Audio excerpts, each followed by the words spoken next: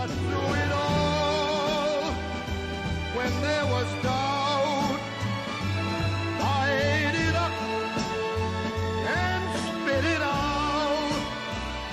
I faced it all, and I stood tall, and did it my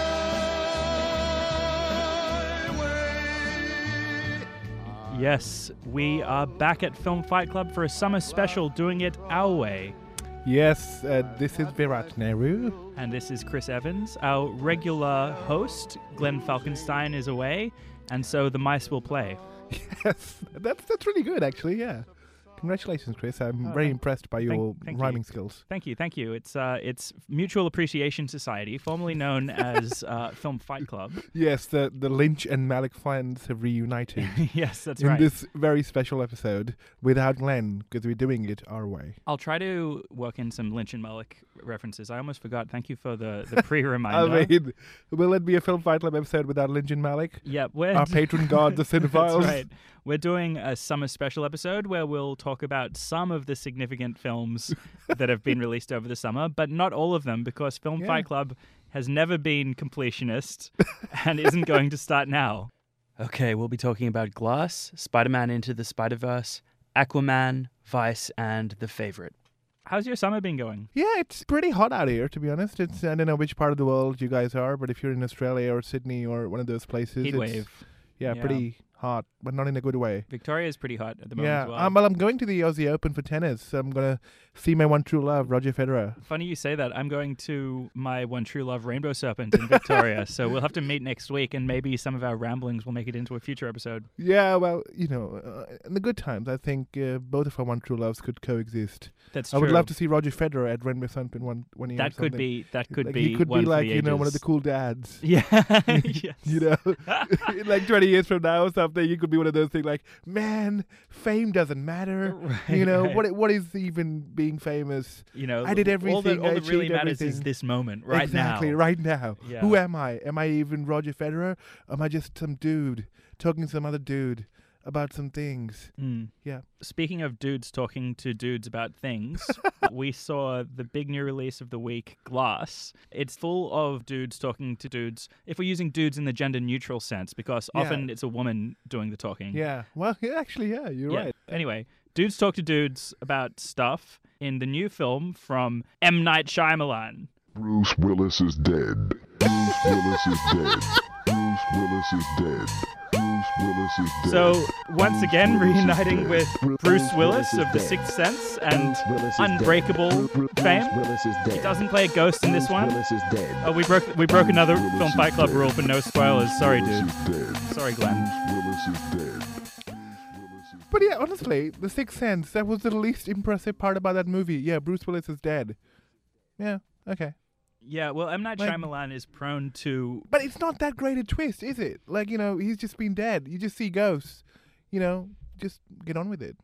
Yeah, the M. Night Shyamalan, all the hype around him is about his twists, but often they're pretty lame. Usually they're pretty lame. Also, actually, there's so much more interesting stuff going around his actual filmmaking rather than the twist. Yeah. I don't even watch his movies for the plot. The plot is the least interesting thing about his style of filmmaking. That goes for the same with Glass, which also has a pretty lame twist. Yeah. So for those playing at home, Glass is the sequel to Unbreakable and also to the stealth continuation of the Unbreakable universe, Split. Once more, M. Night Shyamalan is back with a very abstract, unusual... I don't know if abstract is the right way to put it, actually, because it explains things a lot. It does. I mean, there's a lot of exposition about exposition. And this is sort of deep monologues about what it means to be a superhero, what it means to be a hero, are comic book people real? That's right.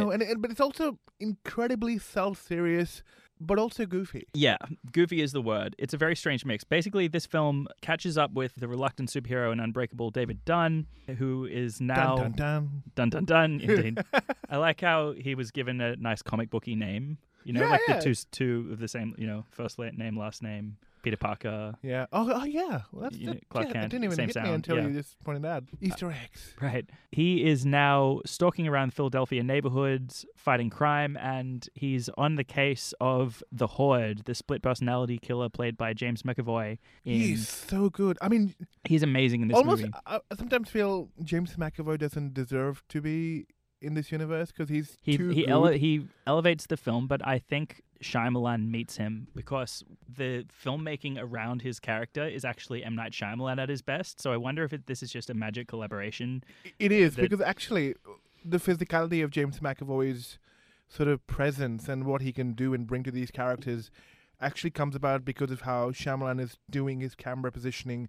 And, there are some very interesting jump scares that happen because of how Shyamalan has positioned the camera. Well, there's a really interesting way that Shyamalan frames the Horde, James McAvoy, switching between his personalities in one shot with the camera moving over between somebody lecturing him, and then each time the camera pans back, it's a different personality that we're seeing from James McAvoy. It's very neat filmmaking, and also like something you're probably taught in film school, but you kind of forget the bigger you become, because sometimes the basic things kind of actually work better. Shyamalan is getting a lot of hate for this film. I feel like we're going to be some of the few to give this a positive review. Let's go through the plot first, because before we come to the sort of exposition part, because we actually like this movie, and I know we're going to have to justify it quite a bit why we liked it. Film Fight Club is back with the hottest contrarian, takes. very contrarian. Very contrarian episode coming up.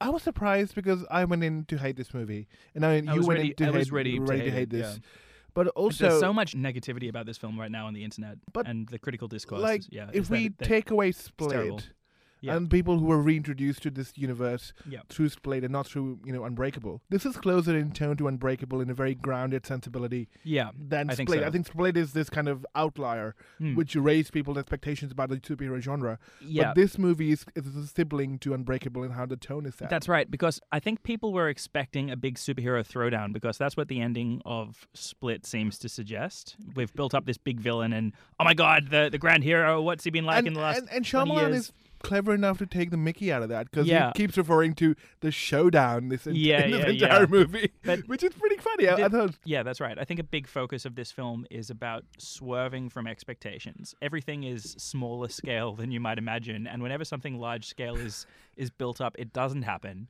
Meanwhile, we have Samuel L. Jackson reprising his role from Unbreakable, Mr. Glass. Very breakable, very fragile. Very, very fragile. The title character of this film, the comic book super nerd, giving commentary, explaining how the smaller scale skirmishes we're witnessing are actually, this is the final showdown, this is the big climax.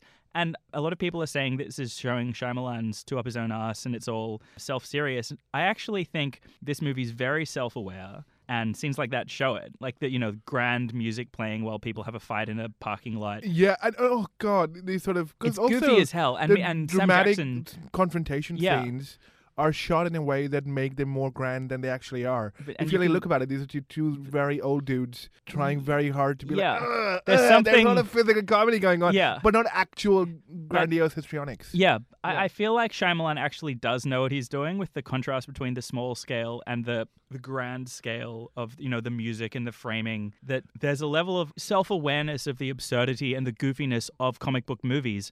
I think a lot of people are missing this because it doesn't come with the kind of ironic winking, which Marvel movies, for example, always, if ever they try to show their self-awareness, it's in the way of, deprecating themselves and flattering the audience. Yeah. Whereas this film, I think, is actually, though it's aware of how ridiculous it is, very, very sincere. It's very sincere, but also it's making fun of both. It's making fun of its own genre, its own sort of roots, and also the audience for its expectations. Yeah. So in a way, Shyamalan is giving the bird to his own film, and also the audience were expecting a certain kind of film from him. Yeah, that's Which right. is, I think, it's a total swerve. because some people usually think that Shyamalan is too smart for his own good. Like, that's not a trait in filmmakers that you should admire. Right. I'm not sure where I sit on that, but I can see if people would argue from that perspective that he's being deliberately a kind of a a-hole, Right. then yeah, sure. When you were bringing up before the fight scenes, I've seen people complaining. I shouldn't be spending so much time reviewing the other reviewers on this movie, but here I go. I've seen people complaining about the fight scene, saying they're awkward and strange, but to me, that was what made them great. As you mentioned before, Virat, that we're just watching a bunch of like middle-aged men grunting at each other. But hilarious. that's what they are. But that's very what... laugh out loud moments, and I actually yeah. was laughing quite loudly. Me too. But at the same time, I was getting G'd up. I was getting into it. Yeah. The action scenes are, men running at each other, sort of wrestling and gripping each other and banging into things, which is what a real life fight between two burly titans would be like. Exactly. But also, like, if you think about it, if you think about the scope and the location of this movie and how it doesn't change with the minority of it, these are just two people confined in a space, and then all they do is get out to a park or a garden. Yeah. They don't really go anywhere. Exactly, You yeah. know, it's like, But it's epic. But it's epic not because that you made it epic, out to the garden. you know? It's like, okay, I just took a walk. Yeah, I made cool. it to the garden. Most of the movie is confined to one location, and most of the film is conversations. The plot is really, it seems like it's going to go into some sort of Shyamalan mega twist territory, where is this a psychological thriller where we start to question whether anything in the previous films was real or whether it all just existed in the characters' minds.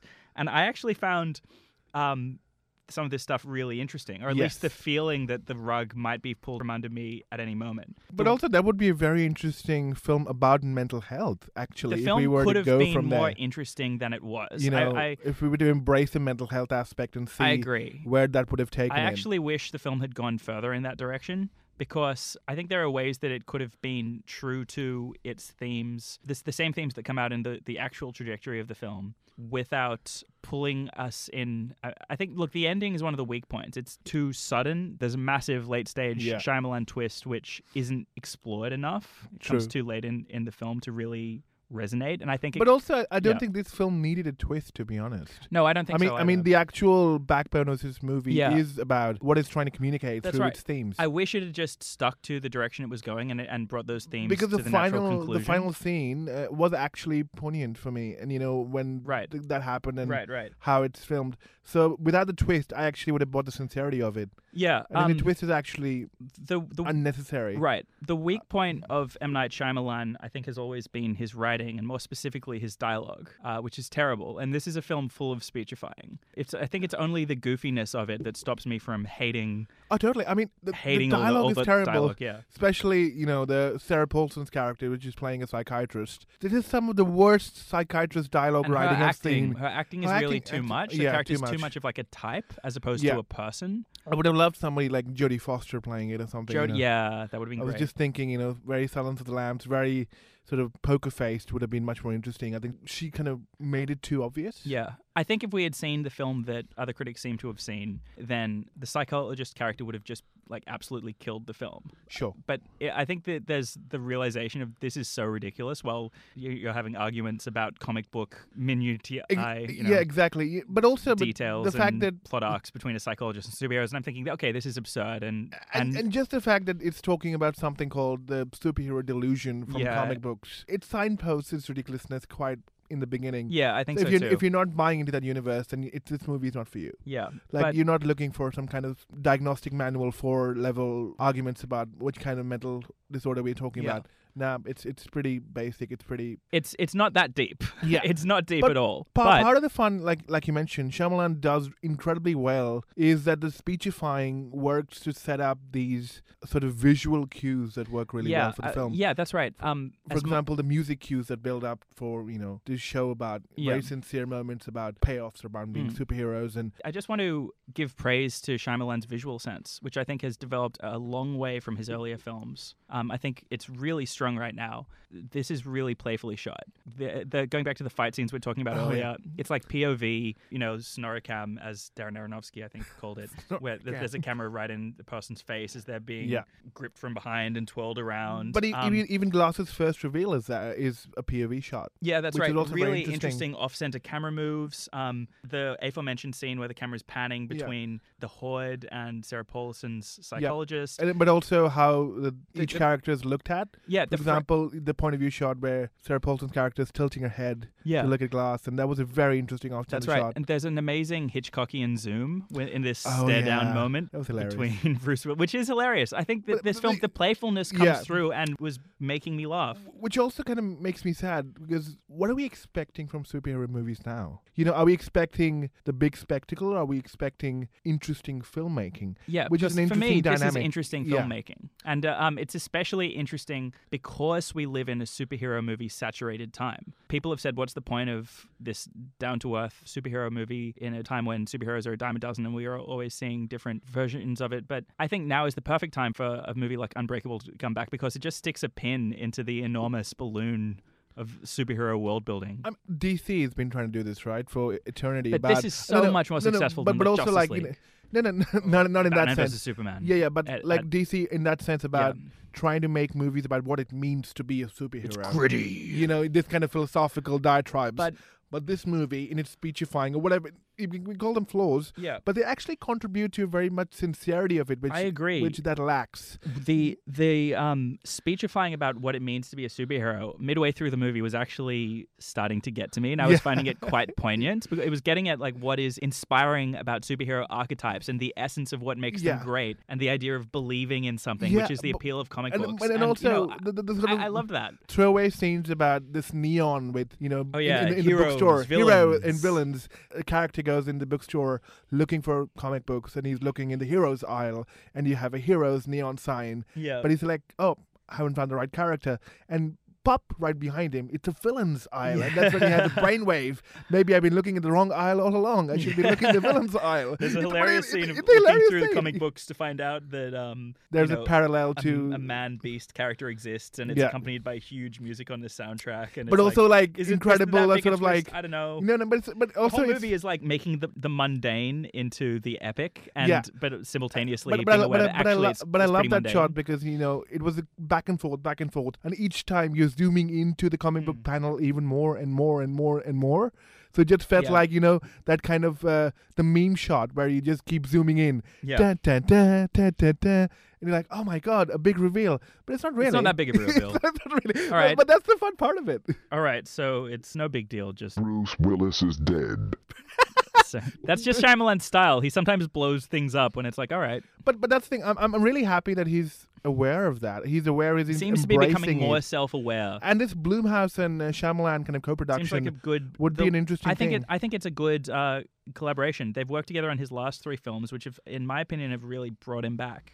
I Yeah. think Shyamalan had become a laughingstock, and I think I don't care what other people think about Glass. I think he's back. He's back to making interesting, fascinatingly weird, clumsy because even when he films, was like unlike doing, what anyone else is doing. Genuinely Yeah. original. even when he was making bad movies, he was still making them bad for spectacularly original reasons. That's right. Like I think we couldn't- need I M. could- Night I could- Shyamalan more than ever in the I current can never Hollywood point to big like budget blockbuster landscape. a correlative Lady in the Water companion Oh, it's a piece that bad I can film. say. Yeah, I know, but it's such an originally bad is, film. It is. Yeah. I cannot point out same Only mistakes. a really talented person could make a film. Such a that- bad film, Yeah, you that's know, right. which has like such trademark Shyamalan badness, Yes. which is just like only you can think of Be that. bad in this way. Exactly. But it's also did it my way. Yeah. Literally, he makes bad films his own way. He does. Yeah. I do agree with that, and that's something really endearing about that. Yeah, I think we're losing that in this kind of this hyper fast That's right. paced This is a film universe. that was made with zero input of the studios almost. Shyamalan put in a It- lot of his own money to guarantee Yeah. creative control, and God bless him, But- because no but one else also- is making this kind of weirdness. It requires patience to It watch does. it. That's true. And that's something very interesting because it's all It's about the going build against up. the trend.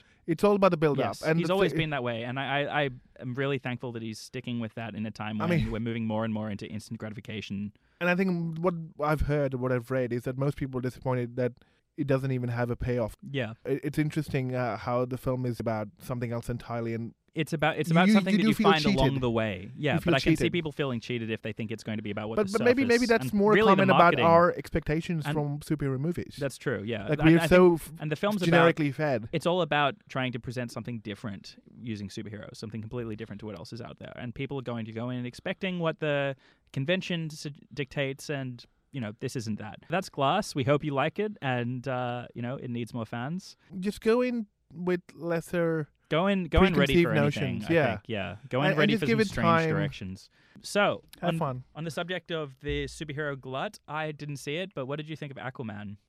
Okay, Aquaman. Oh, wow, this is an interesting segue from like Glass, which is very grounded, Yeah. to Aquaman, which is completely over the top.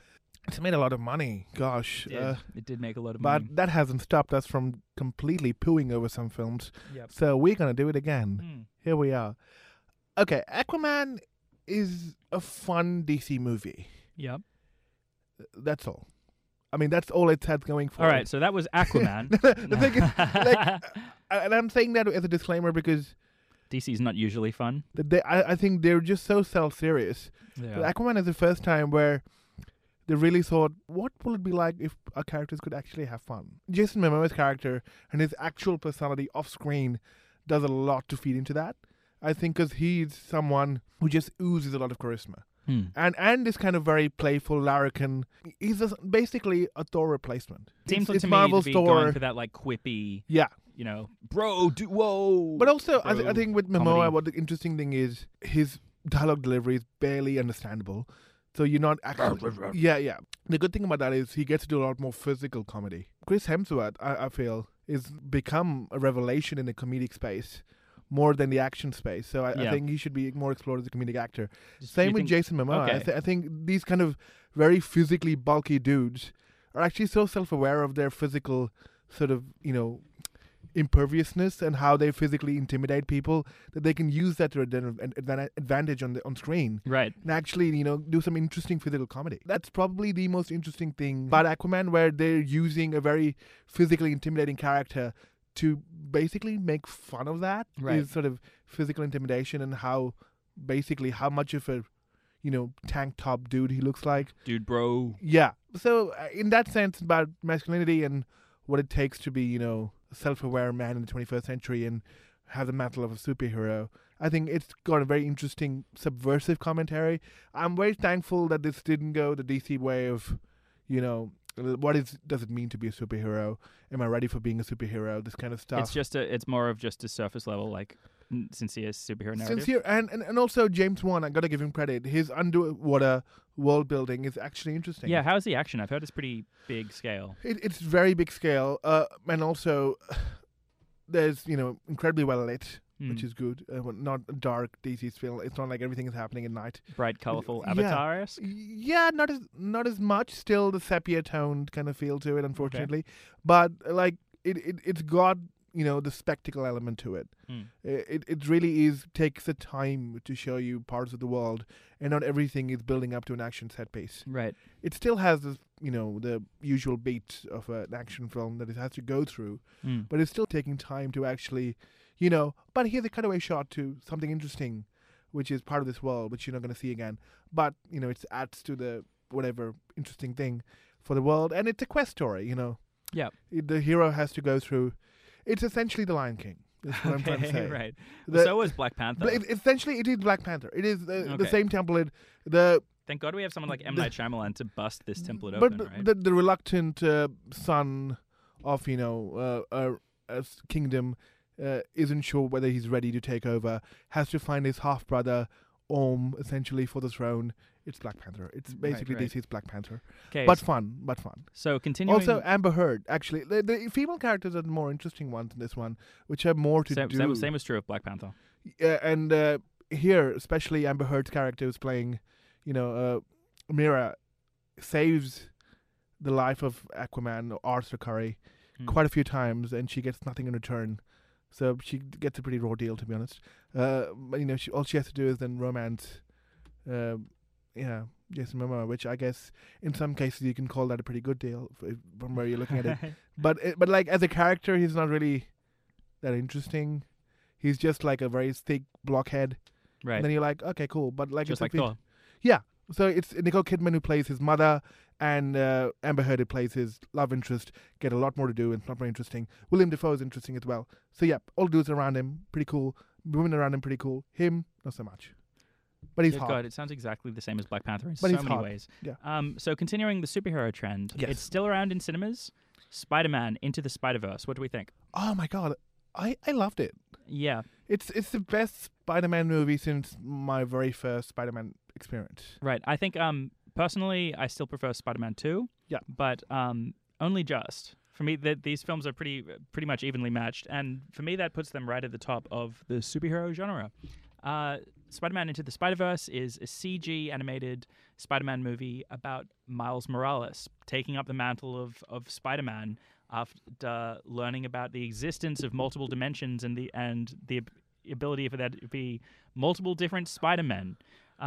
It's an unusual take, but the meta-ness I felt was interesting because it's honest to the way that we engage with these characters these days. I mean, it's very much a film for our time. I think it's hard for people to just watch the standard Origin superhero story template. Yeah. That's right. The standard, the innocent young boy becomes super strong superhero thing when we're seeing it all the time in so many different variations. So I think there's something honest about meeting the audience's expectations to say, yes, this character exists in many different guises. Superheroes aren't that special. They're actually all out there, just beyond the veil that the characters in the film can't see. The opening sequence brings in memes about Spider-Man that exist in a flatter to the audience and say, this is Spider-Man, and show him as a comic book character. Which also kind of like made me realize that maybe the best medium for superhero and comic movies are still Cartoons? Animation. Absolutely. And there's so much more inventiveness that you can actually put in. Yeah. The actual comic book feel to it, the closest we've come to that in the real world is Scott Pilgrim, essentially. Yeah. But still, Well, this had a lot of... And the Japanese, almost all their animation industry comes from animating their massive comic book surplus. And this film, I think, actually borrows a lot from the Japanese approach. It does. There's some it has a Japanese... character in it, nice tip of the hat. A Japanese Spider-Man. Without it being, completely racist or xenophobic, which also I appreciated, because usually when you go different culture, unfortunately, it doesn't have a good track this record. Was respectful. This is probably the most visually inventive Hollywood film of the year. 2018. There's some really striking compositions. I found it interesting that the animation style is this kind of, again, anime-esque staccato style, where instead of it being in fluid 24 frames per second, they've done what Japanese animators often do, which is animate less frames but make more interesting and dynamic frames. Yeah, and each frame is leading into different styles which you wouldn't expect. You would because you know how our brains work. We preempt the next shot. Yeah, like I've heard this, like I've seen this much. And then your brain starts forming the next scene. That's and the then, art of animation. Exactly, and it's all about predicting. And they usually, what this film does really well is that it just plays with that expectation. Yeah, because a lot of those scenes where you think that, this is now going to be the next shot.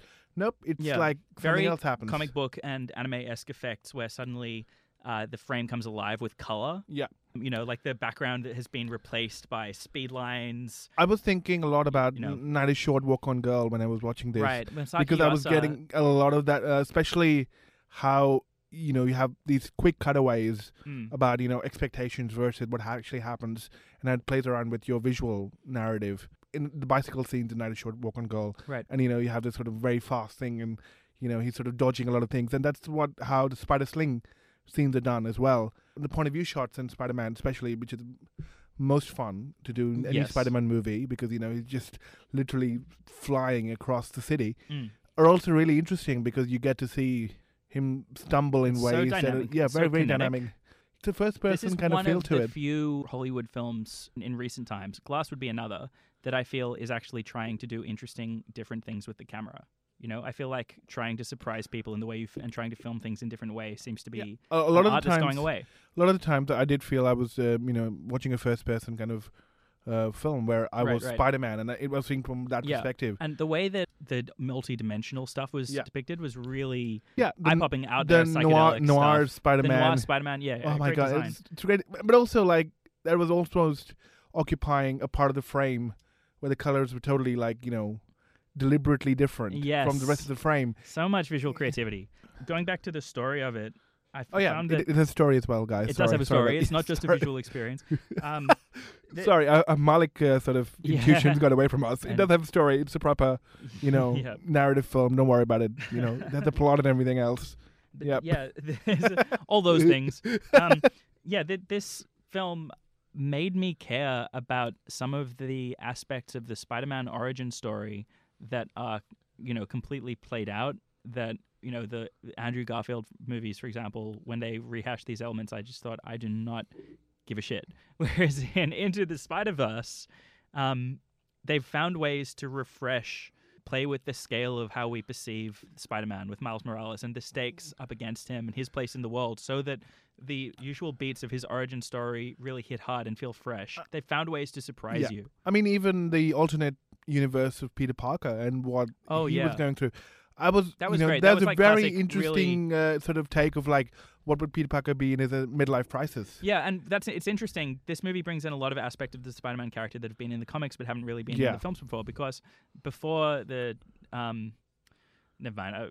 I'm on the verge of getting into comic, but Spider-Man. Spider-Man as an adult struggling with his relationship with Mary Jane and trying to be a good guy is a thing that's been in the comics, but the films have always avoided. But now that they have the freedom not just to keep Peter Parker as a relatable to the young audience teenage character by introducing this multi-dimensional thing, we're able to have that in Miles Morales and then see. But even as Peter Miles, Parker, a different side to him. Even with Miles, what I found really interesting was the political commentary, especially with his family dynamic of what being part of African American is in this kind of contemporary universe. Did it much better than Black Panther in my opinion. Actually, especially because his dad is a police officer, so there is this kind of pressure to uphold the law. Yeah. Even though you're part of the hood, so like all these kind of conflicting, interesting undertones of embracing black identity, black culture, while also trying to fit in with because his uncle is a criminal while his dad is a cop. Yeah, so it's interesting, and this is a story that actually what I'm sort of keep hearing about all the time from African American sort of narratives is about the struggle to actually get accepted as not the other, but somebody part of the right side of the tracks. And this film weaved it in a subtle way. Very subtle. Now that we've spent all this time praising it, I have to complain. Oh yeah, sure. Yeah. Are you sure? Are you sure we're up for breaking the 11? Why mutual not? Appreciation of Into the Spider-Verse? I mean, to be honest, about to be disrupted. Like we're complaining about movies that are universally loved. Yeah. And loving movies that are universally complained about. So I guess we're still on brand. Right. So it's okay.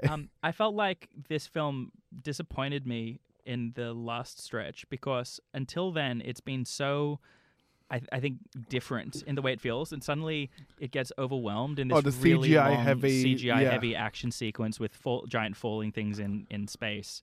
Like, just felt like, okay, we've moved from... we're back into familiar territory now. We're back into this film doing the same thing as every other superhero film. When up until that moment, it had felt like a new take. But even then, what I did find quite uplifting was the whole idea of Miles' character actually taking that leap of faith and actually believing was a much more genuine origin story, because I know that's basically every superhero's reluctant struggle. Yeah. Am I worth it? Am I, why do I have to carry the mantle? And that's core to Spider-Man, because the point of Spider-Man is that he's not Superman. He's a teenager, and he has self-doubt. Yeah. And he has to rise to the challenge. But I think with this movie, especially with the stakes, which actually the stakes were really great. Really did, and you genuinely could felt see the stakes in relation to the scale of Miles Morales and his struggle, and also like the sense of danger. It was so much more prevalent than it is in any of the big Marvel releases, save for Infinity War. Yeah, but also because the stakes were very consequences personal. feel real, and it's very personal. So it wasn't about saving the world; it's mostly about saving your family, which is like a very personal thing for a teenager. Right. I think that would matter more anyway than the world. That's true. As an abstract concept. I agree. What is the world? My world is my family. Yeah, and I think this pulled this off in a way that made it feel way more significant than Spider-Man: Homecoming. Yeah, which tried to make it a more personal struggle, but to me still felt kind of empty and overinflated, as Marvel tends to. Because this is also sincere. Once again, both Glass and this one are more sincere than Aquaman or any other kind of movie which is trying to basically be a cash grab, which is they're succeeding in doing that. But anyway, agreed. But yeah, something that disappointed me about this film, when the massive spectacle overwhelmed it, I felt like I was actually wanting to see more development towards the resolution of the dynamic between Peter Parker and Miles Morales, which really is the heart of this film, and it made me feel that the obligations to the genre will trump that. So that when that resolution came, it felt like it was a little bit too soon and not worthy of the development leading up to it. Like the film just dropped the ball at the last minute. I didn't mind it, mainly because I wasn't expecting it to be that good anyway. Right, but the movie was already way above expectations. Yeah, exactly. So it's just that when it's so finally this sort level of of quality, you want it to it's sort of just cross the staccatoed line, to plateaued into some kind of an end rather than like rising, because it was already so high. Yeah. I think it was just like, oh, okay, But yeah, But also like the smaller nods about having Dr. Octopus as a character and what he yeah, did the with way that. they do Dr. Octopus was fantastic and very Even surprising. the reveal was won't actually dare to pretty give it funny. away. Yeah. Yeah, it was hilarious. That scene was so creatively staged. So same as even a conversation scene between Miles and Gwen, Yes. where the frame reminded me of some of the more inventive anime direction I've seen, where the frame pauses and you're hearing thoughts inside his mind as he's analyzing the scene in slow motion. Again, really original direction. There's so much stuff this film does well, and yet I had this niggling sense of, I think, disappointment at the end of it, and I think maybe this says more about me. Because and it's the a Marvel movie, Chris. That's where the disappointment comes that's in. Right. It probably says more about me than the film. But you were like, the logo, it has to disappoint me sometime. Yeah. When at the end of the movie, as I said, it kind of short shrimps the Peter Parker and Miles Morales thing being resolved. And then it really heavily pushes the message of like, Miles Morales is here, baby. We've got a new Spider-Man to close out. And yeah, they always needed to put the focus on Miles Morales is here. But I felt like I could see the corporate machinery behind the sense of like the corporate executives leaning over the shoulder of the filmmakers. Like, don't forget, guys, this is about establishing a new Spider-Man. This is about establishing a new universe we can make Spider-Man movies and sequels to. And like maybe once that suspicion creeps into your head, you can't help but be a cynical bastard about everything else. Because I started to think like, okay, it was cool to see all the multi-dimensional different Spider-Man, but maybe we spend so much time with them as opposed to developing some of the more emotional beats more because we have to sell toys of different versions of Spider-Man. That's true. I mean, it's still a pretty... It still is a cool thing and funny to see these different Spider-Man, but... I don't know. It's just hard. Like, it's like the well is poisoned with the superhero franchising. I agree. That it's hard I agree. to take it on its own terms anymore. Because, like, it's still a production kind of, studio backing. It's still trying to set up something else. Everything is setting up something else. There's nothing individual on its own. Yeah. So, like, but I'm still glad that they could leave that for the last 2 minutes rather than, making it the make it. Yeah, it's still less of a cash grab than a lot of other movies. I'm not probably true. Yeah, even like with Avengers, like it's not as blatantly histrionic. It's not as blatantly dull. Yeah. Or boring, or even just it's trying. And at this stage, I would just be happy with trying. I agree with that, but there's a rant incoming. Yeah. I think that says something about like where we are in terms of how we respond to superhero films now. Because I thought like, this film's trying really hard while being one of those films, and it's better than getting a big budget Marvel blockbuster that doesn't try, which is what we've become used to. But it felt strange to me that so much creativity is being put into a Spider-Man project. And again, it's like how you'd rather have beautifully directed ads than boring ads, because if they're going to be there, at least they'd be beautiful. But it also makes you think, like, why is that being spent on this? Yeah, because it's like, it's the most risk-averse project. Like, they have less to lose with Spider-Man as an entity and a thing allows than them with to like take Batman risks. or like Superman, yeah. But also... I think the mythology of Spider-Man is a lot more flexible because we haven't had we already established. have the live-action Spider-Man, so they're hedging their bets by we have a safe live-action Spider-Man. We're allowed to experiment with this smaller budget animated one. The legacy of one. Spider-Man on the screen is a lot less than what legacy of Superman and Batman is. But Spider-Man, I think, is almost as popular a character as Batman. He is in the comic books, but the problem is like we haven't had that on-screen legacy that Batman or Superman have had.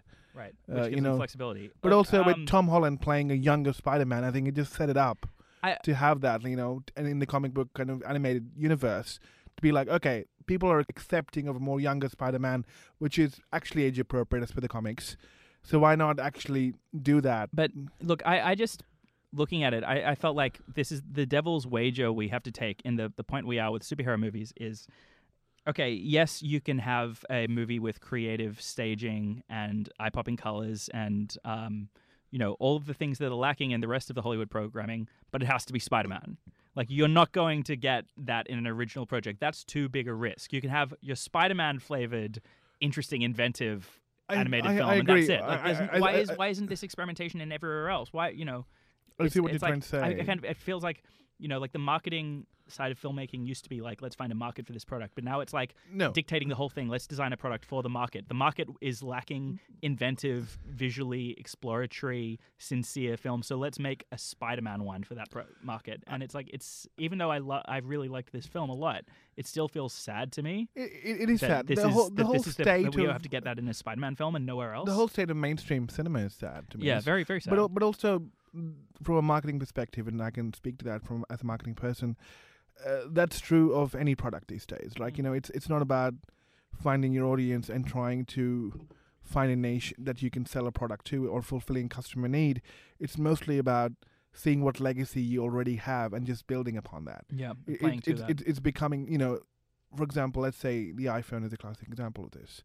We'll just make minor updates and just make them, buy something which promises, just little improvements rather than actually changing the game. Yeah. What they did, changing the game, has already happened. The first iPhone or the first Shuffle, iPod Shuffle, whatever. And now it's just about being risk averse and just building to the next update. Yeah. That's where we are as a consumption society, unfortunately. We also don't have imagination in that sense. I think we're just fatigued in how much we are offered choice.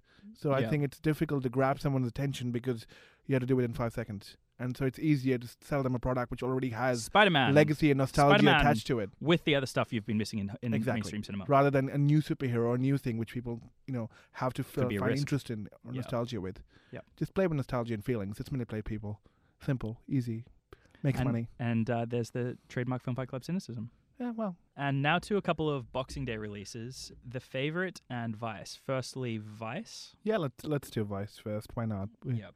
We're full of vices anyway. Yeah, well, this film... Yeah, it was full of vices, Yeah, committed a lot of vices. Yeah, which is sad because I kind of like Adam McKay, to be honest. I like The Big Short quite What a a bit. strange career trajectory. He went from being like the king of Hollywood dumb comedies, Anchorman, Step Brothers, etc., into clearly wanting an Oscar. Yeah.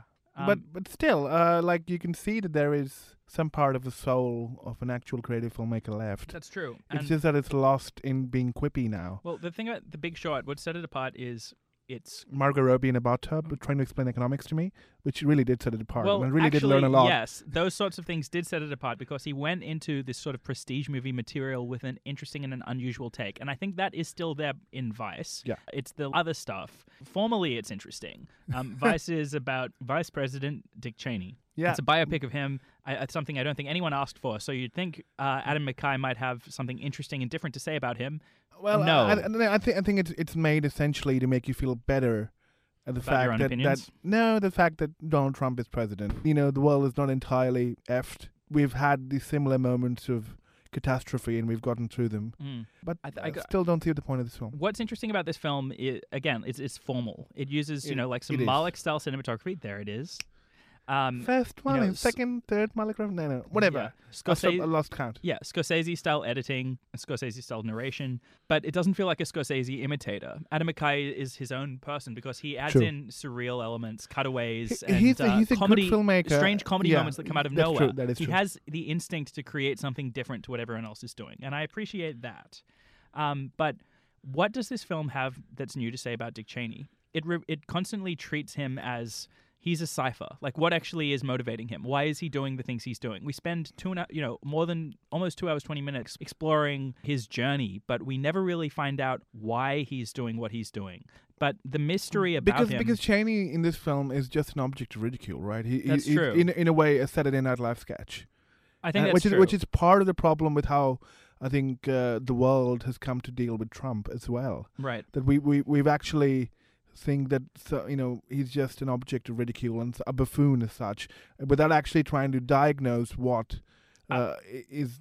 makes him so incredibly attractive or powerful or whatever. Like we just refuse to go into the depth. It's easy to just dismiss them like this film seems to do. Like, I wonder if the film is meant to make you wonder what's at the core of Dick Cheney, because there's scenes like showing him as an ominous silhouette bathed in shadow that suggest that's what he's going for, but it doesn't feel like the mystery is something that's being...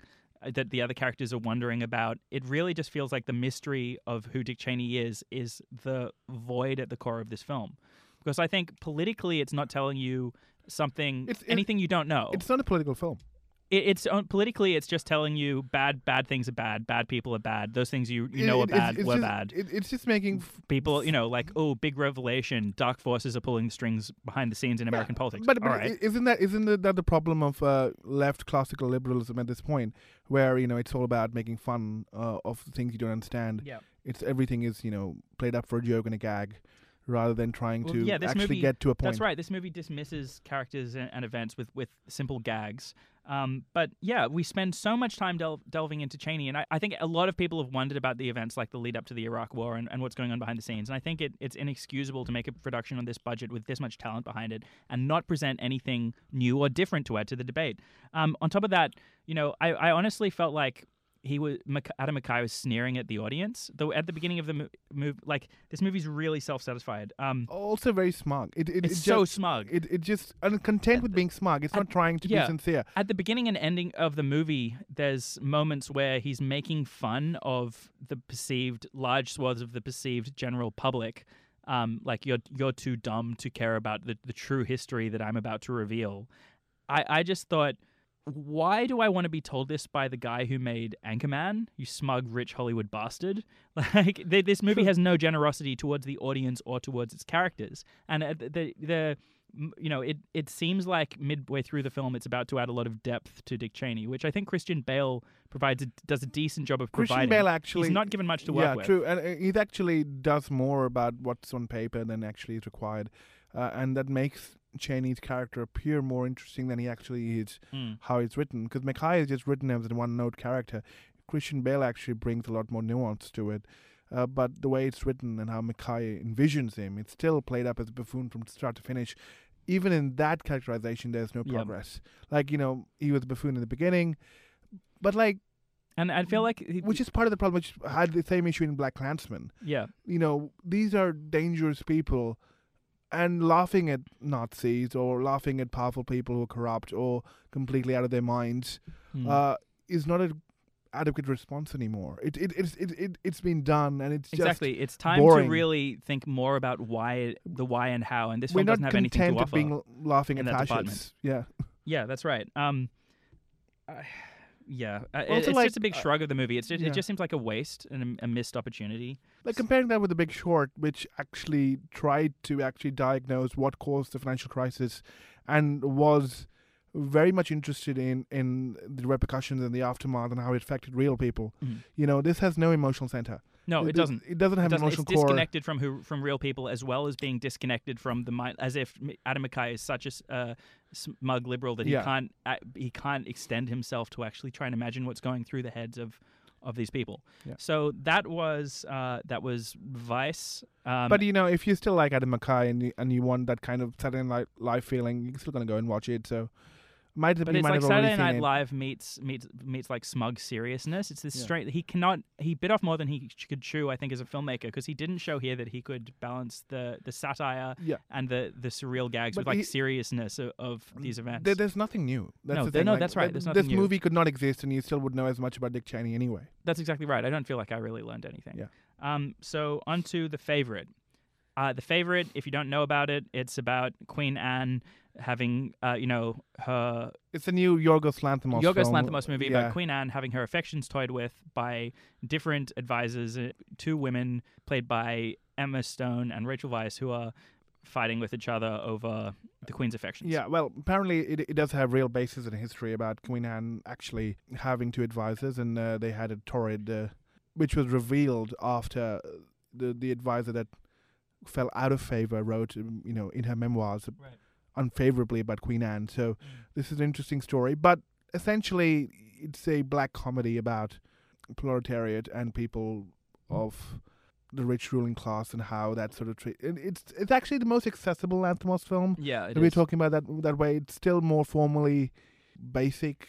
If you've approached Lanthimos movies before, it's not as fun as The Lobster, but it still is trying to go for that kind of comic beats in terms of its interesting, unexpected turns of phrases. And Nicholas Hoult. Did you like it? I didn't like it that much either. I'm assuming I put words into your mouth there, but yeah. But the thing is, like, it's a Boxing Day release, right? From the time it came out, I did like it. As a Boxing Day movie, I think it's still the most interesting of all the Boxing Day releases. I think that's true, yeah. So in the time it came out as a holiday release, I think it's still got a lot more traction. And so, yes. Right. If it came out in any other more interesting time. Right.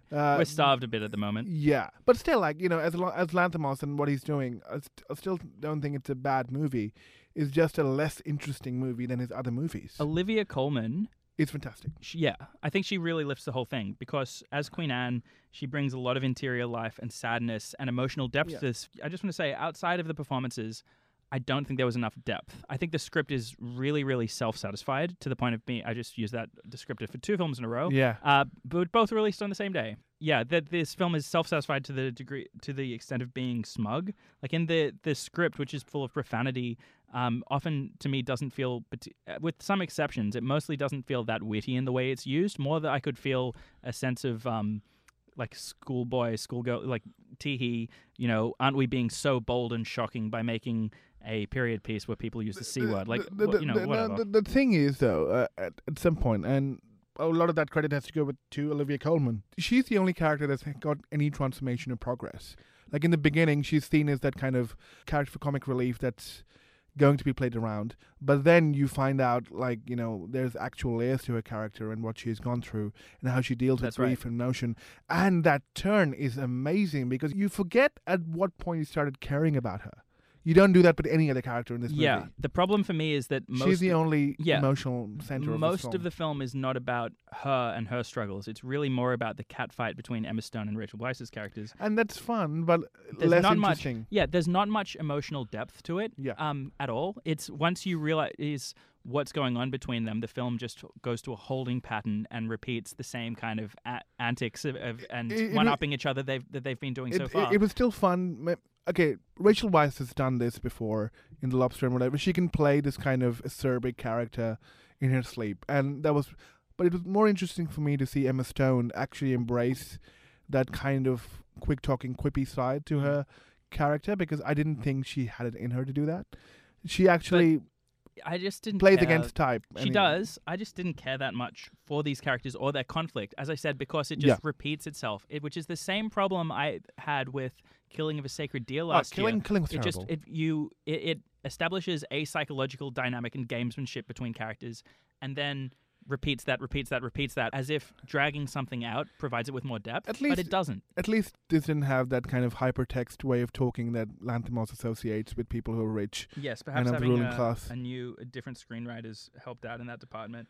But there were some jokes. At first. There were some jokes that were really funny. For example, as I remember specifically, a sexual assault joke, which Emma Stone talks about, which really took me off guard and was actually funny. Yeah. It's very dark. Very dark. Okay, comedy. But anyway. But it's just, I think it's what I'm complaining about is a failure of the directing as much as it is of the writing, because it's not just the lack of depth in the screenplay; it's the way that Lanthimos overlabors it and treats everything as if it has more significance than it does. It didn't need to be divided into chapters, for example. If the psychology of the warfare, the psychological warfare between these two characters was only going to be this deep, it didn't need to be labored over for so long. The ending of the film, I think, is pretty much a shrug after all this build-up, but Lanthimos does the same thing he did in Killing of the Sacred Deer, provide this massively anticlimactic ending with like this sense of grand tragedy and really push the point as if we didn't get it. It's like but the thing is with that is actually the turn, especially for Olivia Colman's character in the last third and her deterioration, wasn't established as much. That should have been more of the focus. Because, like, we suddenly see her, at that stage, and then in the next shot we see her she's almost a different person because she looks visibly completely spent. Yeah. And I was like, when is this, like, there's this passage of time. Spend some time on that because that's more interesting than And than actually the main her journey focus of the was film. always, it's Queen Anne's journey, it's Queen Anne's dilemma in the end, and we get little time with that. Yeah. The two characters around, they're fun, but actually they're the least interesting because they get to play one-note people. Exactly. Aesthetically, I also had some issues with this. I think Lanthimos establishes a style which is very much drawn from Barry Lyndon, but he once he establishes a bunch of visual strategies, he uses the same ones for every single scene. So the film, for me, at first, it's like, oh, this is striking with the use of the huge wide-angle lenses, Yeah. and fish eyes and off-center framing, the camera pushing in and tilting upwards. But then you notice that as opposed to this a new visual strategy being created for every scene to try and get at the core of what's that about, which is what a director like Kubrick actually does. He has a distinctive style, but he's always looking for the right way to shoot the scene. In this, I felt like Lanthimos had thought up a few visual strategies and used it as a blanket approach for every single scene, and that makes the style feel less like the right way, a well thought through way to visualize the drama or the nature of the scene, than it does just a visual affectation that he's slapdash applied over everything. But I think Lanthimos does that it's just with putting on a mask. every movie that he actually has made so far. Like, it's mostly about affectation, Right. right? Even in the dialogue as well. Yeah, It's also but it's the same affectation, I thing. think. The idea of using grand operatic music or jazz music, or in The Killing, for example, using music cues from Greek tragedy to heighten every scene.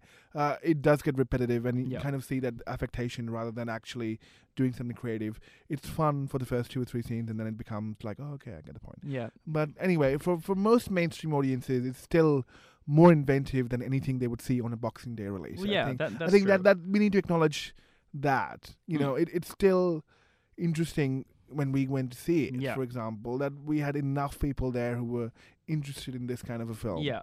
Which usually, okay, maybe we need mainstream actors like Emma Stone and Rachel Weisz to actually, do these kind of projects to get mainstream commercial appeal, to get these people into, Palace A Cinema. Lanthimos, Yeah. something a bit unusual. And I know he's not that unusual, but for a lot of people, he's unusual. So I Can gotta be pretty unusual in some of his films. I gotta give that credit as much. Right. And actually, part of me is happy that we're getting mainstream actors trying to experiment with their whatever with their character, with their persona. Yeah. personas and whatever, trying. This fun isn't. things. This is against type for Emma Stone. Yeah, Absolutely. I agree. And There are pleasures to be had in this. It just feels like a very for example, one-note simple film, which is really Nichol- being propped up. what my critical favorite establishment. sort of character was Nicholas Hoult, to be honest. I agree. Yeah, Nicholas Hoult was fantastic. And he was having a lot of fun. Clearly, And actually, for once again, a very one-note character, he was the one who had the most fun, most throwaway gags in the way his dialogue delivery worked. Once again, actually stole the thunder in a few scenes, which I was not expecting, because he actually delivers the lines in a way that you don't expect. That's true. Like, there is some actual physical comedy that he brings in, which for a film that relies so much on speechifying once again and a lot of witty wordplay, when the physical comedy aspect comes in, it really, really, And really... Nicholas Hoult supplies a lot of that. Exactly. So, because I didn't see him in that kind of vein, so it was interesting. So yeah, Nicholas Hoult, surprise package, incredibly talented, great wigs. Right. Great wigs. I spent a lot of overall. time last year when we were talking about Killing of a Sacred Deer. Or was it the year before? God, time flies. Complaining about Deers were killed sometime. Yeah, the Shining fetishism all over that film. And here, as I made reference to earlier, it's replaced by Barry Lyndon. Aesthetically, in terms of these ornate ornate over the top locations and makeup on the characters, and the focus on the frivolousness of courtly life. Yeah. And the shooting everything by candlelight. But also in terms of the contours of the plot, where this is about a person coming from a low social class and scheming their way to the top. But I think thinking about this comparison reveals the flaws of the film and a lot of Lanthimos' approach in general, I would say. If Kubrick is always thought of as like an ice-cold filmmaker. But if you look at Barry Lyndon, he at least allows us room to empathize with this character, even as he's satirizing his type and judging Barry Lyndon himself.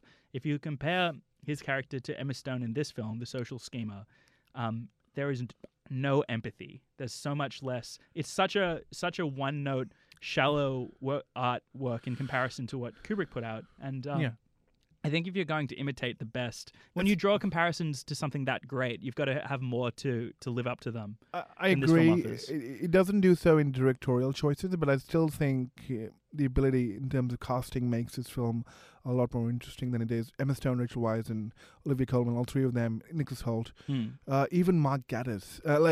All these people actually played their parts much better than it was written. They brought a lot more dimension to their roles. It's very much an actor's film. It's an acted British film. actors film. Yeah, The grand tradition. Yeah, had some high tea and scones and coffee and whatever.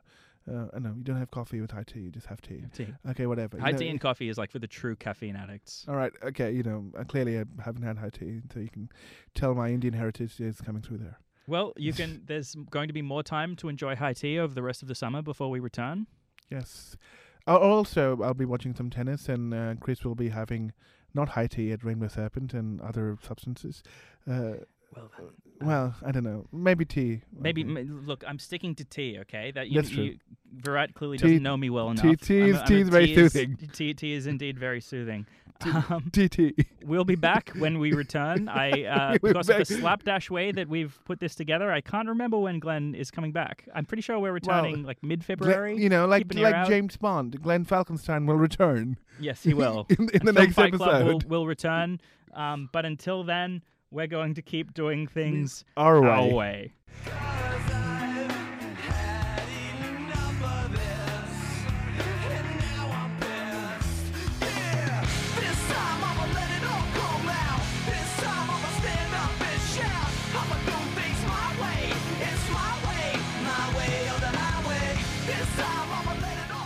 Good night, everyone. Good night. Love movies. See you Hate later. Limp Bizkit, but play it anyway for the lols. Okay, this is Hate yourself for saying for the lols on live radio. That's okay. Self-loathing is our brand. This is Virat Nehru and Chris Evans. Good night. Love movies. Fight over them. Bye-bye.